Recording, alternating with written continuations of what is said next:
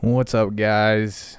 Welcome to episode 11 of the Aaron Wayne Podcast. What's up, guys? A couple quick words on before we start this one. I got 15 seconds to hit you with this. Ramble about a bunch of different things. Talk about fully remote learning because my kids just went back to school. I talk about Andrew Yang and Bernie Sanders and all these different cats who have complex ideas that need podcasts in order to articulate them.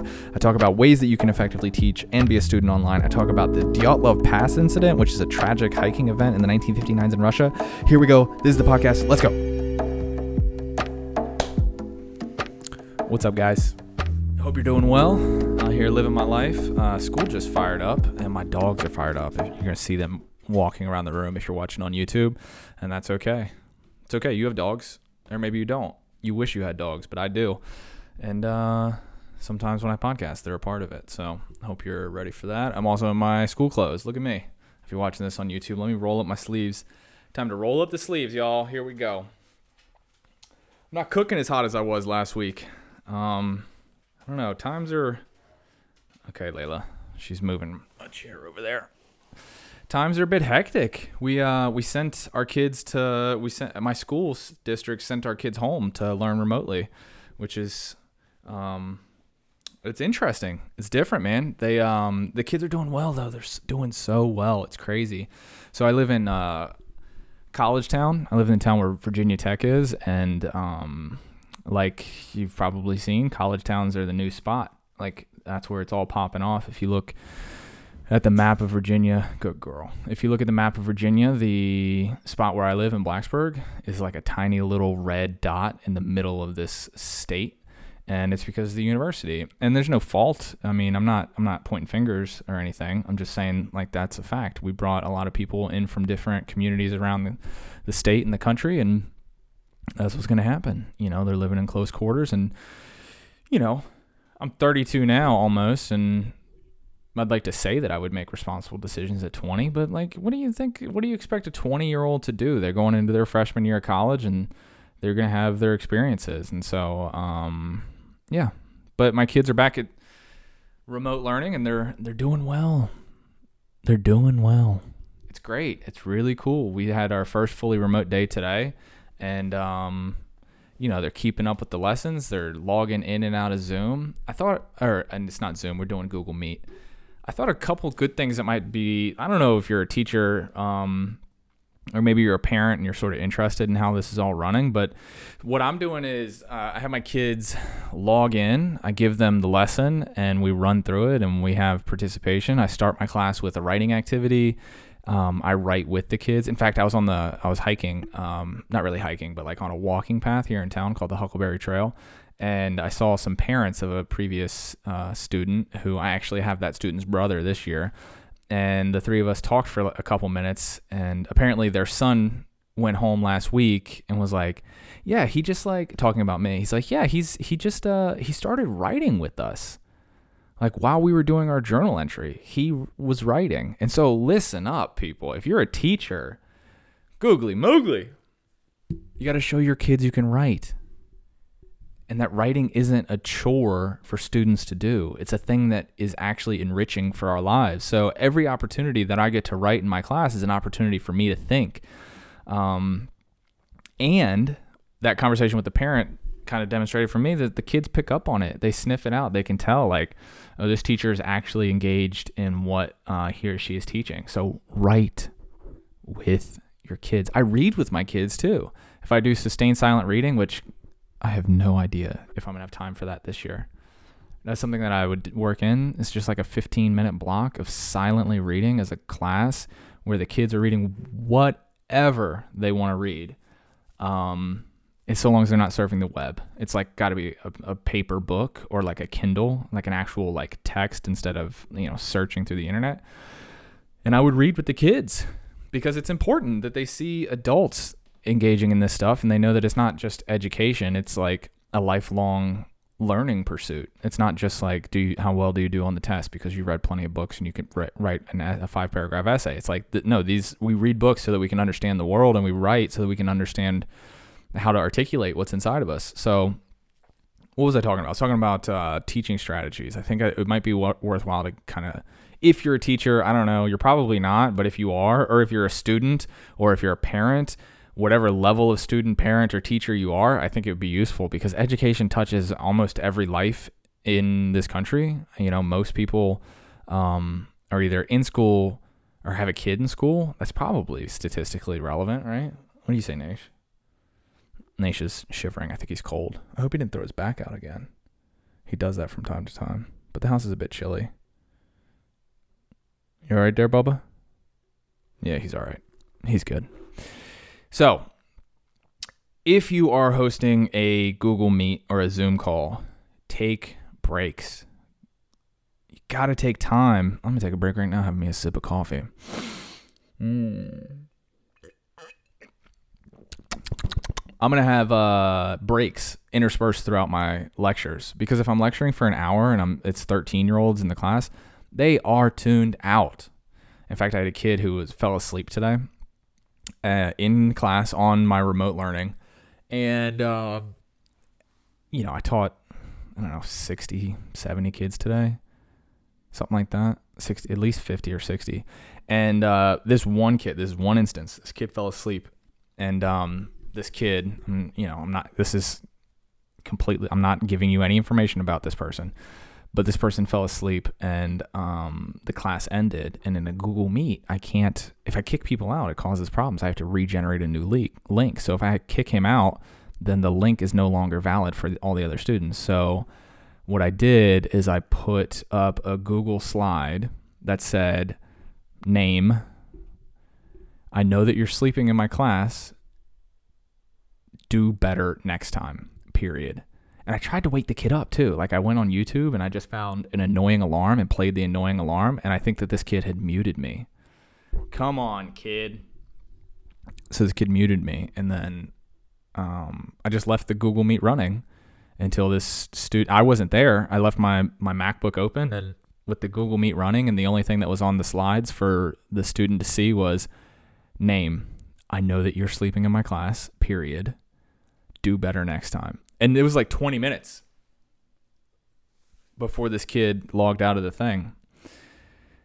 So this person knew that was bad behavior. All right, what else I got for you? Do I have other tips? I don't know. I don't know if I have other tips. Just play with the technology. I'm finding that a lot of teachers are trying to pick up a lot of strategies that would have better been served to have picked them up over the last 5 years. Once Google became fully integrated into our public school systems. And I don't know about your school district, but mine is like Google.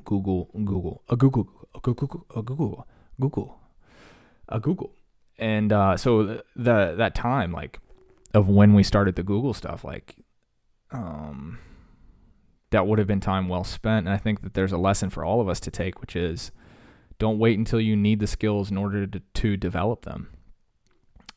Continue to develop skills, whatever your profession is, because who knows when things will be pulled out from under you. One of the things I do with my kids at the beginning of the school year is I show them a video, which is an abridged TED Talk by a guy named Sir Ken Robinson. He gave this TED Talk in, I reckon it was the year 2000, because in the beginning of the video, he says, TED is an acronym. It stands for technology, I think education and design. Maybe it's entertainment and design. But TED Talk. If you don't know what a TED Talk is, what are you doing on a podcast right now? How the heck did you get here if you didn't know what a TED Talk was? So I show this little clip of a TED Talk, and the actual assignment is for the kids to pull out the theme, which in literature is the message or the message that the author or speaker is trying to portray to the audience. And so at the beginning of it, he says, in his lovely British accent, and this guy's got such wit. Just YouTube Sir Ken Robinson TED Talk, and like he's so funny. He jokes about he jokes about Shakespeare having an English teacher, which is just like a crazy idea. Like you would never think, but yeah, someone was his English teacher.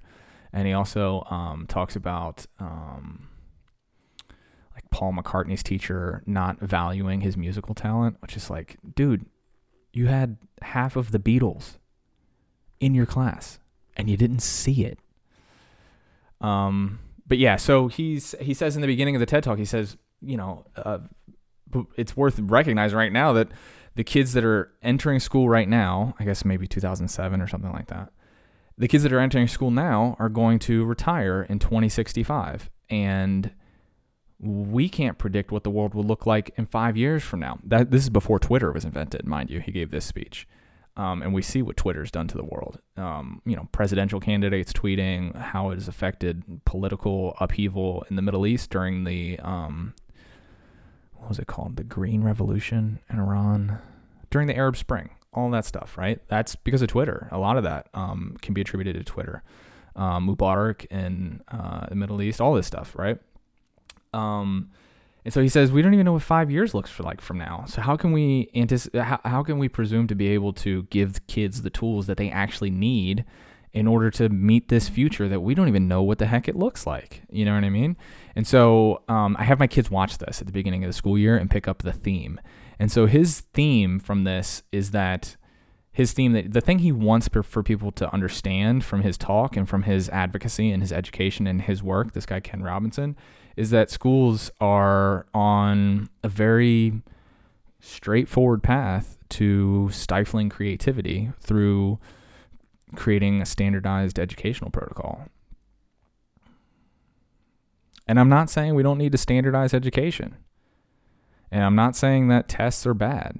But what I am saying, and what he is saying, is that an overemphasis on those sorts of things and removing the autonomy of good teachers creates a situation where the kids, their creativity is stifled. And the thing, so as he defines creativity, Robinson defines creativity as the production of unique ideas that are of use, period. And so like unique, maybe he uses the word novel or new, right? And of use, right? Who gets to define what's of use? Probably people in that field, right? No, I'm not a graphic artist, so I couldn't tell you if something is unique in the field because I don't know the history of graphic arts or painting or anything like that. And I also don't necessarily know if it's useful because in order to understand, novel, useful ideas, I have to be steeped in the history. But I do know what unique education looks like and what unique teaching looks like because that's my field. And there's some teachers out there right now who are busting their fannies to make sure that we give good education to our kids, even though I'm only getting to see my kids twice a week, which is crazy right now. Like in the remote learning environment, we just dropped out for 2 weeks so that we're going fully remote until the end of September. Today's date is September 14th. And we dropped out for 2 weeks so that we could kind of rev our way into so that we could just you can tell that it was a long day of teaching. This is what it looks like when you podcast after a long day of teaching. Some days I come in and I'm hot and I'm burning hot and I'm running it. And then other days it's like I can't find my words. But we're home for the next couple weeks and I effectively get to see my students twice a week. So I can teach 2 lessons and I send them home for Wednesday, which is like a check-in conferencing day. And I send them home for that so that they can carry on with what I give them on the first lesson of the week. Why do I tell you this? I tell you this because we got to pace it, but we also got to cram it, and it's really interesting. And then we think about Ken Robinson. One of the things I said to my kids as I was introducing this idea to them is, I say to the students, you are, and this is specifically within this structure of the fall of 2020, the fall season, not the fall of 2020, like Rome is falling. Though it feels like it sometimes, right? When you look at the news. California's on fire. Googly moogly. Take a sip of this water, Aaron. I got a bubbly water for me. Delicious. The amount of these that I drink is unsettling. These Kroger brand seltzer waters, 0 calories, caffeine free, carbonated water, natural flavors. If you're not on the soda water game, I don't know what you're doing. Get your life together. What was I talking about? This one went off the rails, didn't it? That's okay. I got my notes here. Ken Robinson's Educational Paradigm. I wrote these notes down. Oh, dude, I'm reading this book. Okay. Do you want to hear about this book? So I'm reading this book called Dead Mountain. And it's about this hiking, this group of 10 college kids in Russia. I think they're going like into their junior year. So they're in their early 20s, late teens, early 20s.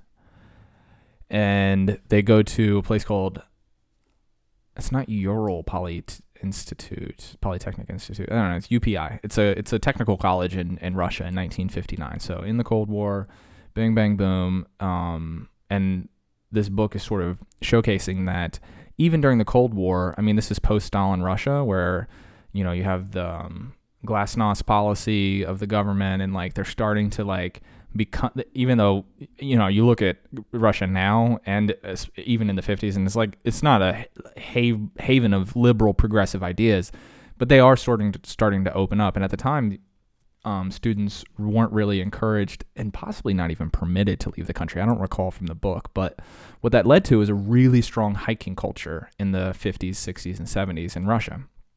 And so this group of 10 students are at UPI, whatever U stands for, Polytechnic Institute, somewhere in remote Russia, near Siberia. They are part of this hiking club, and they're some of the best hikers in the club, and they're going for this special certification. And in order to do that, they have to spend X amount of days on the trail, and then I guess it's just sort of an honor system. Like you come back from the trip, and you're like, yeah, we spent all those days on the trail. And who knows how that shakes out. But these guys and gals were like in it, right? And so this novel, or this, not novel, it's a true story. This book is written very much in the vein of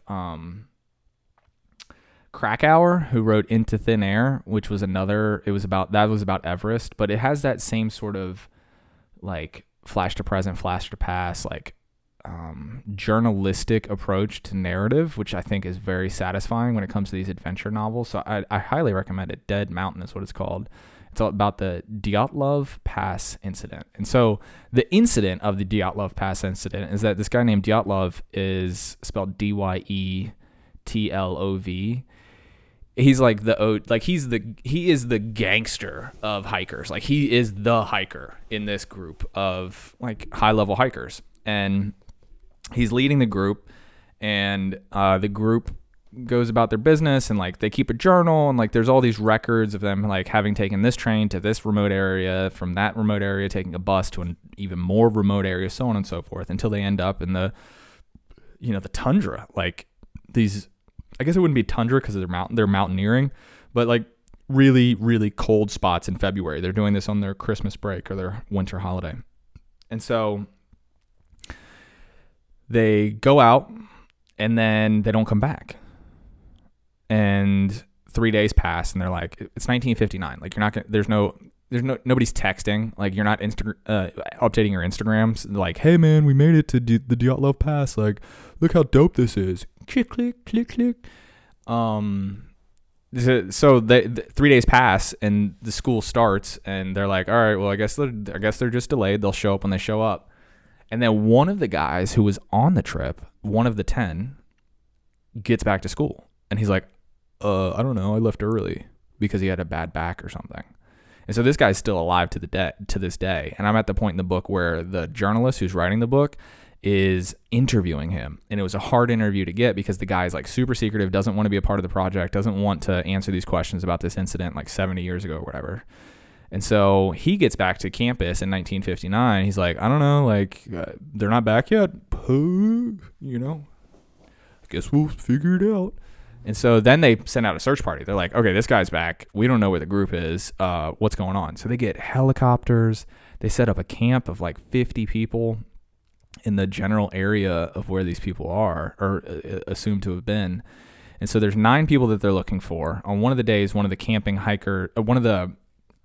guys in the hiking club, this story, oh my God, are you still listening to this story? It's exciting. I buried the lead. Let me give you the lead right now to keep you engaged. They find all 9 of them dead. Saw that coming, right? But here's the really peculiar thing about it. 2 of them, if you don't enjoy violence, this isn't super violent. Don't freak out, okay? 2 of them had a head trauma, and one of them had her tongue cut out, all right? And this isn't my bag, right? This isn't like, it's not what this podcast is about, is like is like going through, traumatic events of the past. But I suppose that I'm telling you this because it's such an, I got like a little notification. It's such an interestingly, like it's such a strange occurrence because they find these 9 people and they're within a mile, or they're a mile from their tent. Their tent is pitched. All of their boots are in the tent. Their bags are in the tent. The tent is zipped up. There's a stove in the center of the tent with a frozen pot of hot cocoa fitting to be put on the burner. And they're nowhere to be found when they find the tent. And so these people keep looking. They're like, oh my goodness, we found the tent. Now we got to find, they're probably like holed up in a cave somewhere trying to like wait for a storm to pass.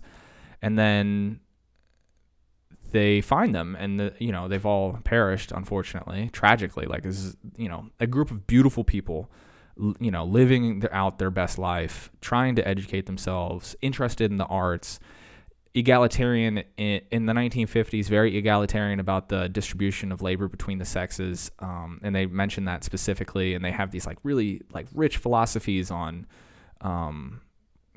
they're like 1959 progressives in Russia. So it's like super interesting and really tragic that they perished, but they have no idea how they died. And then the government does an autopsy, and the government doesn't say like they died of exposure, much like people on Everest, like, or just cold, like you die of exposure. Like that's a normal thing in that world of extreme mountaineering. Like that's how it happens. But they find all these people and they're not wearing shoes. I've gone off way too long on this, but it's a super interesting book. I'm the reason I'm bringing it up is because I don't know what the heck is going on with it. And I went on a walk. I went on a walk with my wife yesterday. See, this is what teaching all day. It scrambles your brain. I got no juice in my brains left. Katie and I went on a walk yesterday, and I was like trying to work this out. And she's like, well, someone probably came and scared them away from their tent. And I'm like, you don't understand. You don't get it, Katie. It's the government. It's aliens. I went straight conspiracy theory on her about it. And hello, Layla. I went straight conspiracy theory, and she was like, no, it's probably like someone. Hello. You're breathing right into the microphone, Layla. Okay. I think this dog needs to use the restroom. I'm going to take a quick break.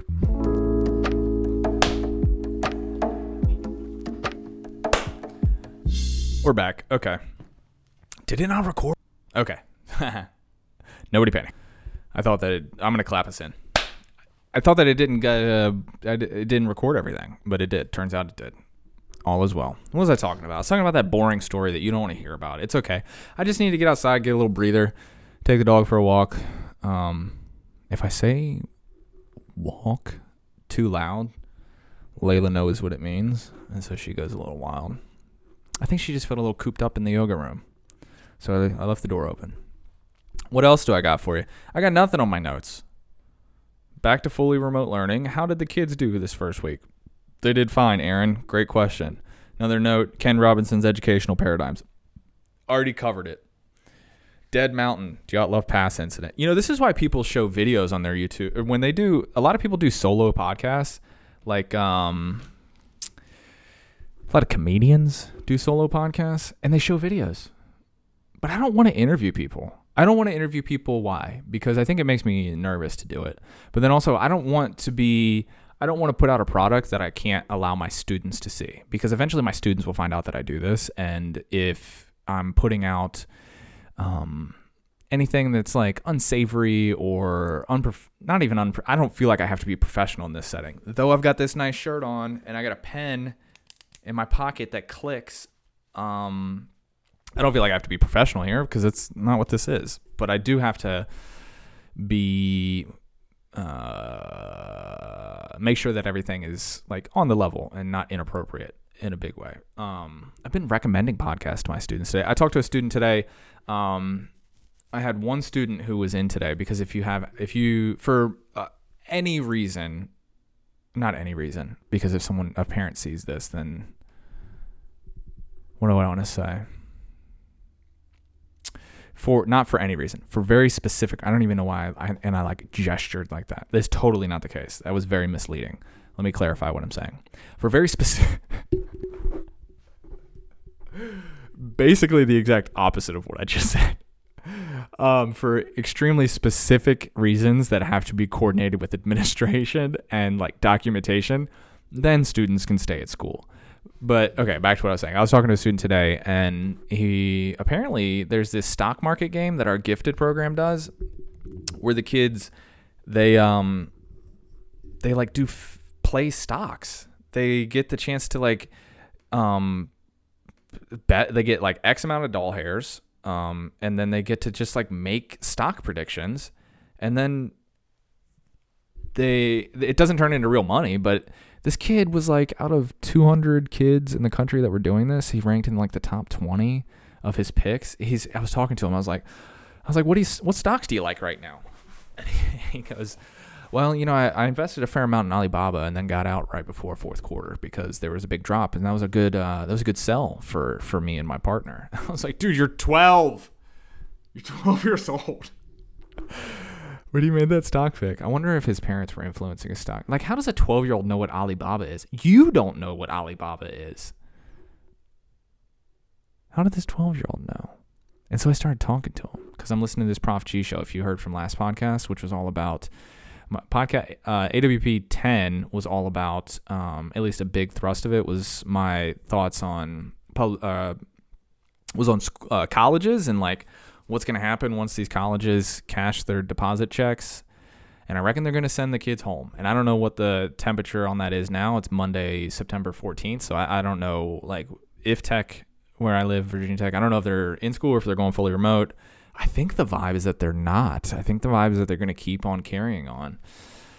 So whatever. But so I was talking to this kid, and I was like, yeah, I'm listening to this podcast called Prof G. You should check it out. And he said that companies like Sonos, which can integrate with these home-based technologies as we all go more fully remote. And, as you know, I'm saying this to this 13-year-old. I'm like, as you know, Twitter's employees have been fully remote since the pandemic, and other companies like WordPress have always been fully remote with thousands of employees interspersed throughout the countries of the world. And he's like, yes. This kid's going to be a millionaire before he's in college. Dude, would you send your kid to college? If your kid had a successful investing career at 13 and he proved that he could do it, the first thing I'm going to do is give that kid $1,000. Straight off the top, right out of his college fund that hopefully my kids aren't even like have kids like on the way. But at 13, if I don't have $13,000 for my kid, that's a problem. You can save $1,000 a year, right? Even on my income, I think I could do that. But yeah, I would say, well, what do you think is an appropriate amount? I would like have that conversation. Like, what would you like to invest? Dude, honestly, I was thinking about this last night. I was thinking, as soon as I have kids, because I have some students, I saw one of my students at Kroger the other day, and I was thinking, okay, so that's great. I started working when I was 13. I started washing. My aunt owned a restaurant, and she owns the Red Fox Creamery in downtown Winchester. Delicious homemade ice cream. And when I was in high school, my wife and I both worked there. She was my girlfriend at the time. We both gained like 15 pounds because when the ice cream comes out of the machine, if you've never seen this, go break into the Hershey factory or whatever. Break down the doors, sneak your way in there, hide inside of an industrial-sized cooler, wearing a jacket because you know it's cold, and then as soon as the doors lock and everybody leaves, they clock out for the day in between second and third shift around 8:30, go cut on the machine and watch that delicious ice cream come out at the perfect consistency. Because once it goes in the container and then they deep freeze it, you can't eat ice cream right out the freezer, you lunatic. You got to let it soften a little bit.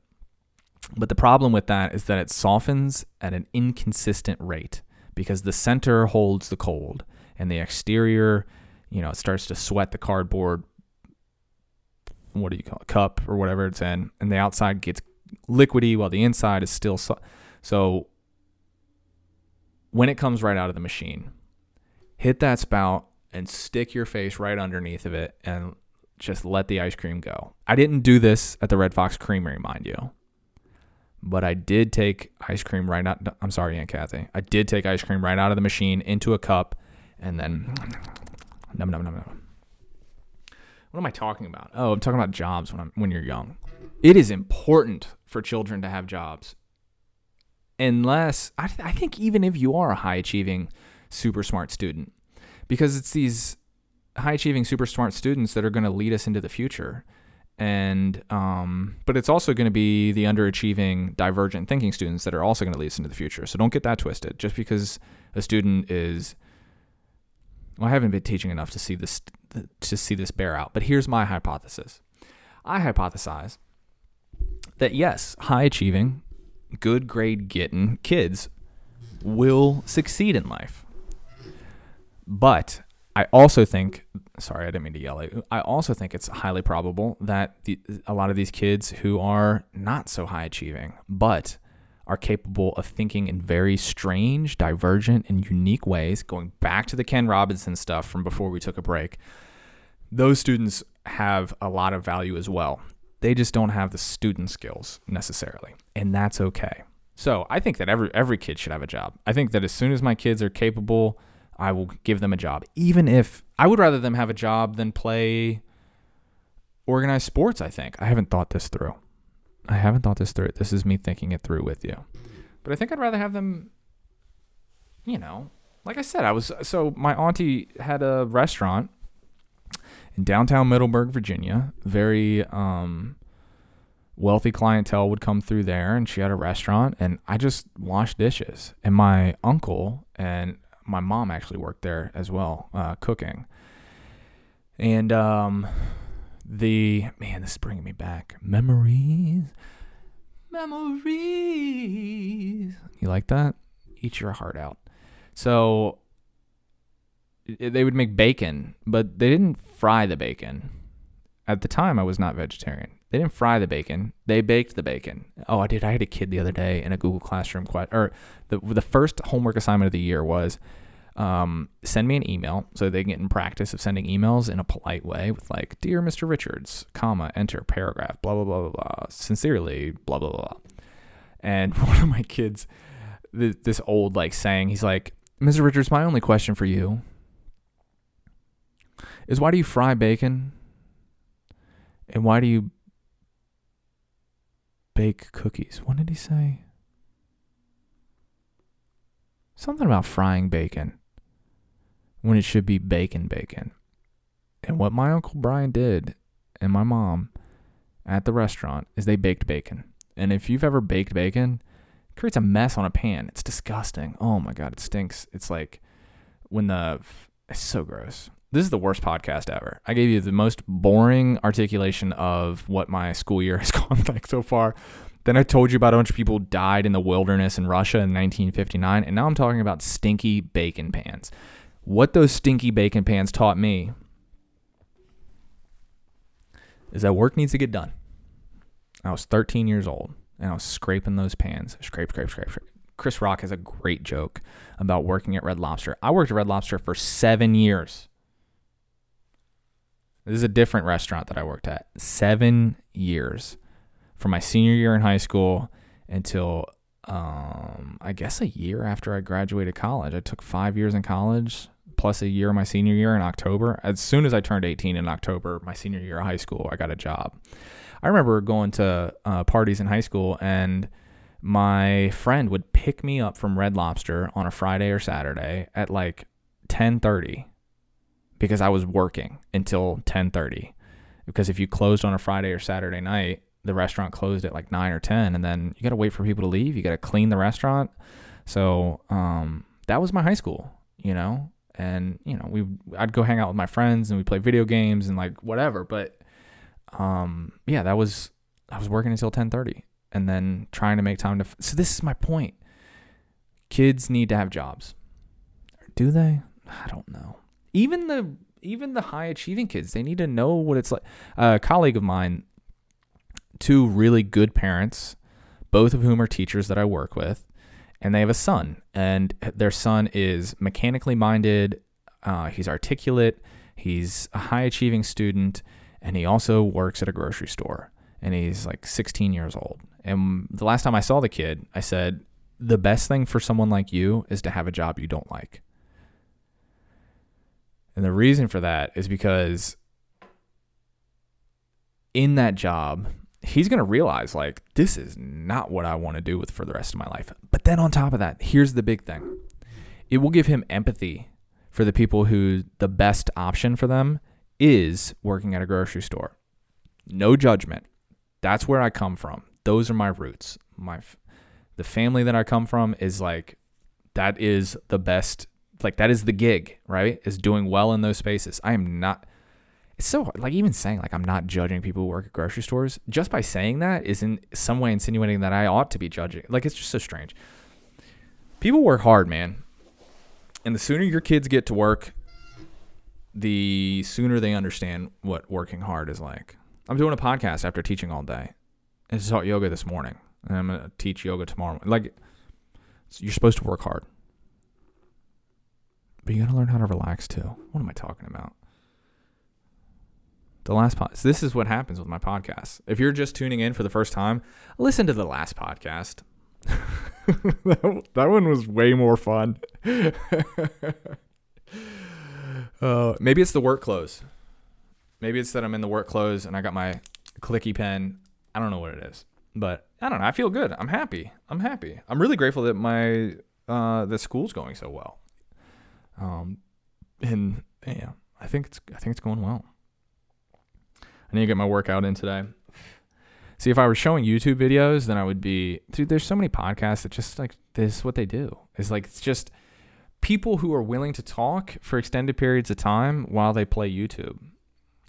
It's so strange. Dude, I watched this documentary on Netflix. I don't know if I talked about this last podcast. If I did, I'll try to make it unique.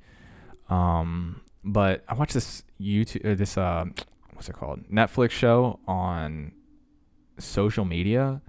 And that made me delete everything off my phone. Everything. And when I say everything, I just mean Instagram and Snapchat and TikTok. I have a friend who suddenly overnight had 50,000 followers on TikTok. What? How does that happen? He did it this summer. What? I don't get it. Am I jealous? Yeah. Why do I want 50,000 followers? I don't know. But I want them. Don't you want 50,000 followers on some social media platform? Is it just me? Is it just people like me? Is it just people like me who want to sit in their yoga room by themselves and talk to a microphone? Oh, I don't know. I have a good friend who is fairly introverted, and she started a YouTube channel. And she started a YouTube channel because she's a gifted tarot reader.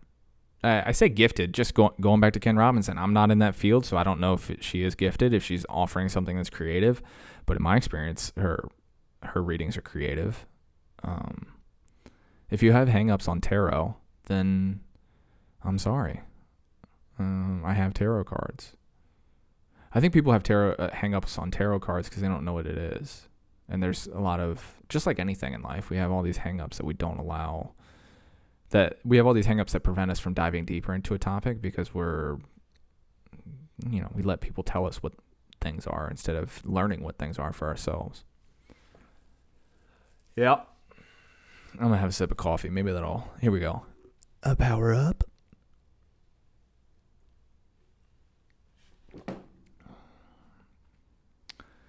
Didn't work.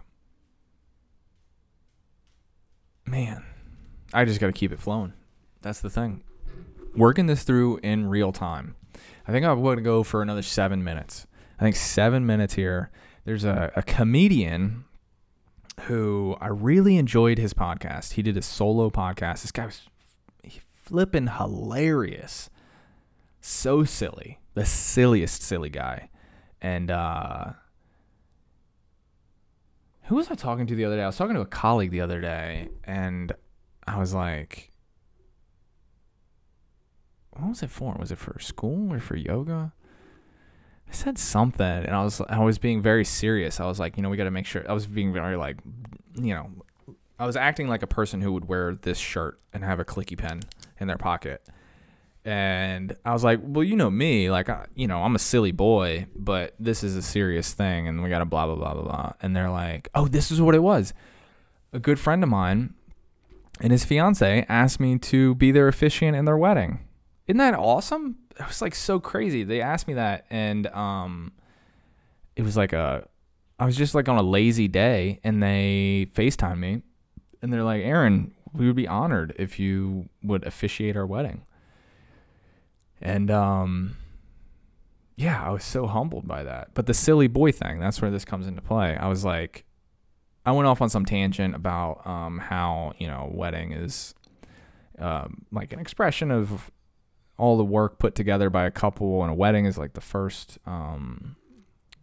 it's like the first like challenge of a marriage is like, can we coordinate together to do this thing in order to express our feelings for one another? And it's a prolonged effort. Like, you don't plan a wedding in a weekend. It's like, this is a 6-month process of like following up, communicating, and saying like, well, I really want to do this, but I know you want to do that. And like having the like mediating your differences, but then also coming together on your common goal, which is to create something beautiful, which is an expression of your marriage. And so the bride-to-be was like, oh, that's so sweet. And I was like, well, you guys know, like, I'm a silly boy, and but that I can be serious when necessary. And the groom-to-be, he goes, yeah, that's how we'll introduce you at the rehearsal dinner, Aaron, aka the silly boy. And so what was I talking about? I was talking about this podcaster and how I really enjoyed his solo podcast because they were just so silly, man. So silly. His name's Chris D'Elia. But there's like a bunch of controversy around him now, which I have not dove into and I don't really know much about. And I'm just talking purely. So like, I was just talking purely from listening to his podcast. It's just so ridiculous and silly. And I think that was one of the catalysts for me to realize. And there's another guy named Theo Vaughn who I think is hilarious, though he's controversial in his own right because, comedians are just like controversial. They're either controversial or they're controversial, and I don't know which, but it's one of the two. And they do solo podcasts. And I thought, well, why am I waiting around for the world to give me something? I want to podcast. I want to talk. I want to share ideas. So here's the thing. I really want to, so I was going to teach, I wasn't on let me rephrase that. I wanted to teach at Yoga Jam this year, which is in Floyd, and then didn't end up following through. So that's just like a lack of communication between me and my wife, who sometimes I do the scheduling, sometimes she doesn't. It's just miscommunication. So we were going to do it next year. And then I was thinking, well, it's kind of right that I'm not doing that yet because I feel like I don't have anywhere to direct people so that they can continue to learn in the ways that I'm teaching, right? The ways that I'm teaching, both as like a public school teacher and like, what is my approach? Like the fact that I talked about Ken Robinson to start this podcast and like his idea of creativity is the currency of the future, not rote standardized instruction, but fostering creativity. And so like, I don't think that that's necessarily unique to me, but it's definitely part of what it is that I'm trying to teach. And like in other podcasts, I've talked about how, the layers of yoga, we're talking from a yoga teacher perspective, a lot of us get into it for the physical and then we not graduate, but we sort of like satiate that urge to feel healthy and to feel fit. And then we work into the other limbs of yoga, like tapas and santosha and svadhyaya and like all these different like parts of the yoga puzzle that offer a complete picture. And so one of the reasons that I've decided to carry on podcasting, one, I think it's just mentally good for me to have a place where I can speak and not feel as if people are waiting for their turn. Like they're waiting for me to be quiet. Cause like I was at a brewery the other day with some really good friends that I love. It was my friend that does tarot on YouTube. And we were just sitting and talking and like my energy was up and I was like really jazzed, kind of like I was in the last podcast. And I realized like, oh, Aaron, you're taking all of the conversation. Like you're controlling this conversation. So you really got to like take a step back because these people, like they're not vibrating at the same level, not in a hierarchical, better or worse way, but it's just like, I'm like, wow, wow, wow, wow. And they're like, wow, wow, wow. It's beautiful. And that's why we get along, is because we have complementary energies. But so one, the podcast is an opportunity for me to express that like part of my personality without feeling like I have to hold it back, because if you don't want to listen, don't listen. Like, that's fine. So that's one. And then the second is like, if I find myself in public spaces and people want to stay connected with me, I don't want to do it through Instagram. I don't feel like that's like, I feel like it's such a, it's like the difference between Bernie Sanders going on, and who else did he have on? He had, Andrew Yang on. Joe Rogan had a couple of presidential candidates on his podcast, like Andrew Yang. Let's talk about Andrew Yang. So Andrew Yang, when you listen to him in a 2-hour format, you're like, oh, this guy is making so much flipping sense. Why are we not putting him in front of the Democratic Party as like a viable candidate? And whether you agree with his policies or not, like, this guy's on the level. He's like, he's coaching, he's paying attention, he's ready for the game, right? Let me write this down. Andrew Yang. Hashtag Andrew Yang, Yang Gang. And so the difference between that and a debate format, right? Are we even going to do the debates? I think that's in a week or two between Trump and Biden. I want to see it. I want to see it. They need to have it. Have the debates. Trump said he's not even preparing for it. That's something he would say, right? But you listen to Andrew Yang in a 2-hour podcast. He also did a podcast with Sam Harris, if you're not a Joe Rogan fan. And you listen to 2 hours of that guy and you're like, this guy's making sense. But if you listen to him in a debate, it's like, oh, he's got a paragraph that he can blurt out before they're like, sir, your time. Sir, your time. And I think that's what Instagram has done, is it takes Instagram, Twitter, blogs. Hey, Layla, I'm doing a thing. Layla, lay down. It takes all these things and it makes it so that you are like creating junk food. You're creating junk food ideas, and it still has Cheetos still have the essence of cheese. If I ignore her, she'll go away.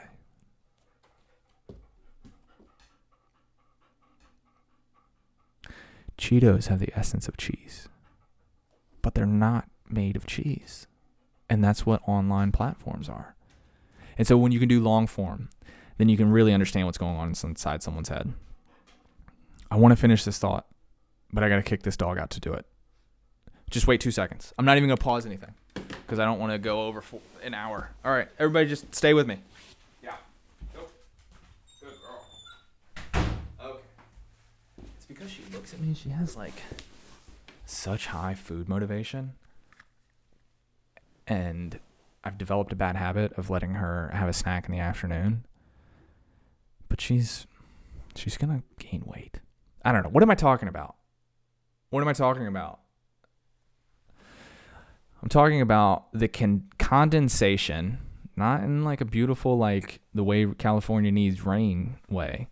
The condensing of complex ideas into short, pithy sayings or pictures or quotes doesn't get that gizzard. It doesn't get the whole thing. And so that's the second reason I want to start a podcast. What am I talking about? Oh my God. Second reason I want to start a podcast is because when I find myself in positions where I'm like teaching at Yoga Jam, or a guy, this hip hop artist that I know, he wants me to do this, and this was pre-COVID. He wanted me to do this festival thing. And it's like, well, I don't really have anywhere to point people after the fact to keep like the relationship going if they were vibing on what it is that I was teaching. And so that's one of the reasons the podcast exists, is because like this is a catalog of what it is that I'm thinking and the way that I think about them, the way that I communicate, the way that I'm engaged with what it is that I'm thinking, saying, and doing. That's what excuse me. I just had a fizzy water and a soda, so I'm a little burpy. I apologize. But this is the way I live, man. I'm sitting on the floor in a dress shirt. Deal with it. like you, first of all, like you even noticed that. And then secondly, like you're talking trash. Like, can you believe this guy is sitting on the floor wearing a dress shirt? Why is he making that voice? I don't know. Jim Carrey was a role model of mine. Chris Farley was a role model of mine. And then a lot of these silly comedians out there in the world today. What does that card say? I'm at 27 minutes, 27 and a half minutes. So I got to cut this in 2 minutes. Last time the video cut off and you guys missed Naish, who is the sweetest little doggo ever.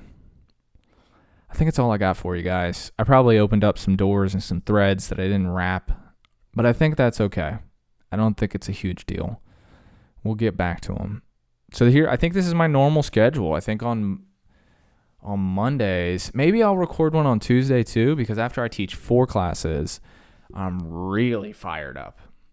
It gets my linguistic mind really cruising. So maybe I'll record another one tomorrow. We'll put it out a little bit later. Podcasts come out every Monday. They're scheduled out, and we're building them. We're in the double digits now, baby. Podcast number 11, Aaron Wayne Podcast. Feels great, man. Feels really good. I don't even know what I'm going to title this thing because it's all over the place. It makes no sense. That's okay. It's all right. Bye, guys. Oh, my God. What a fool.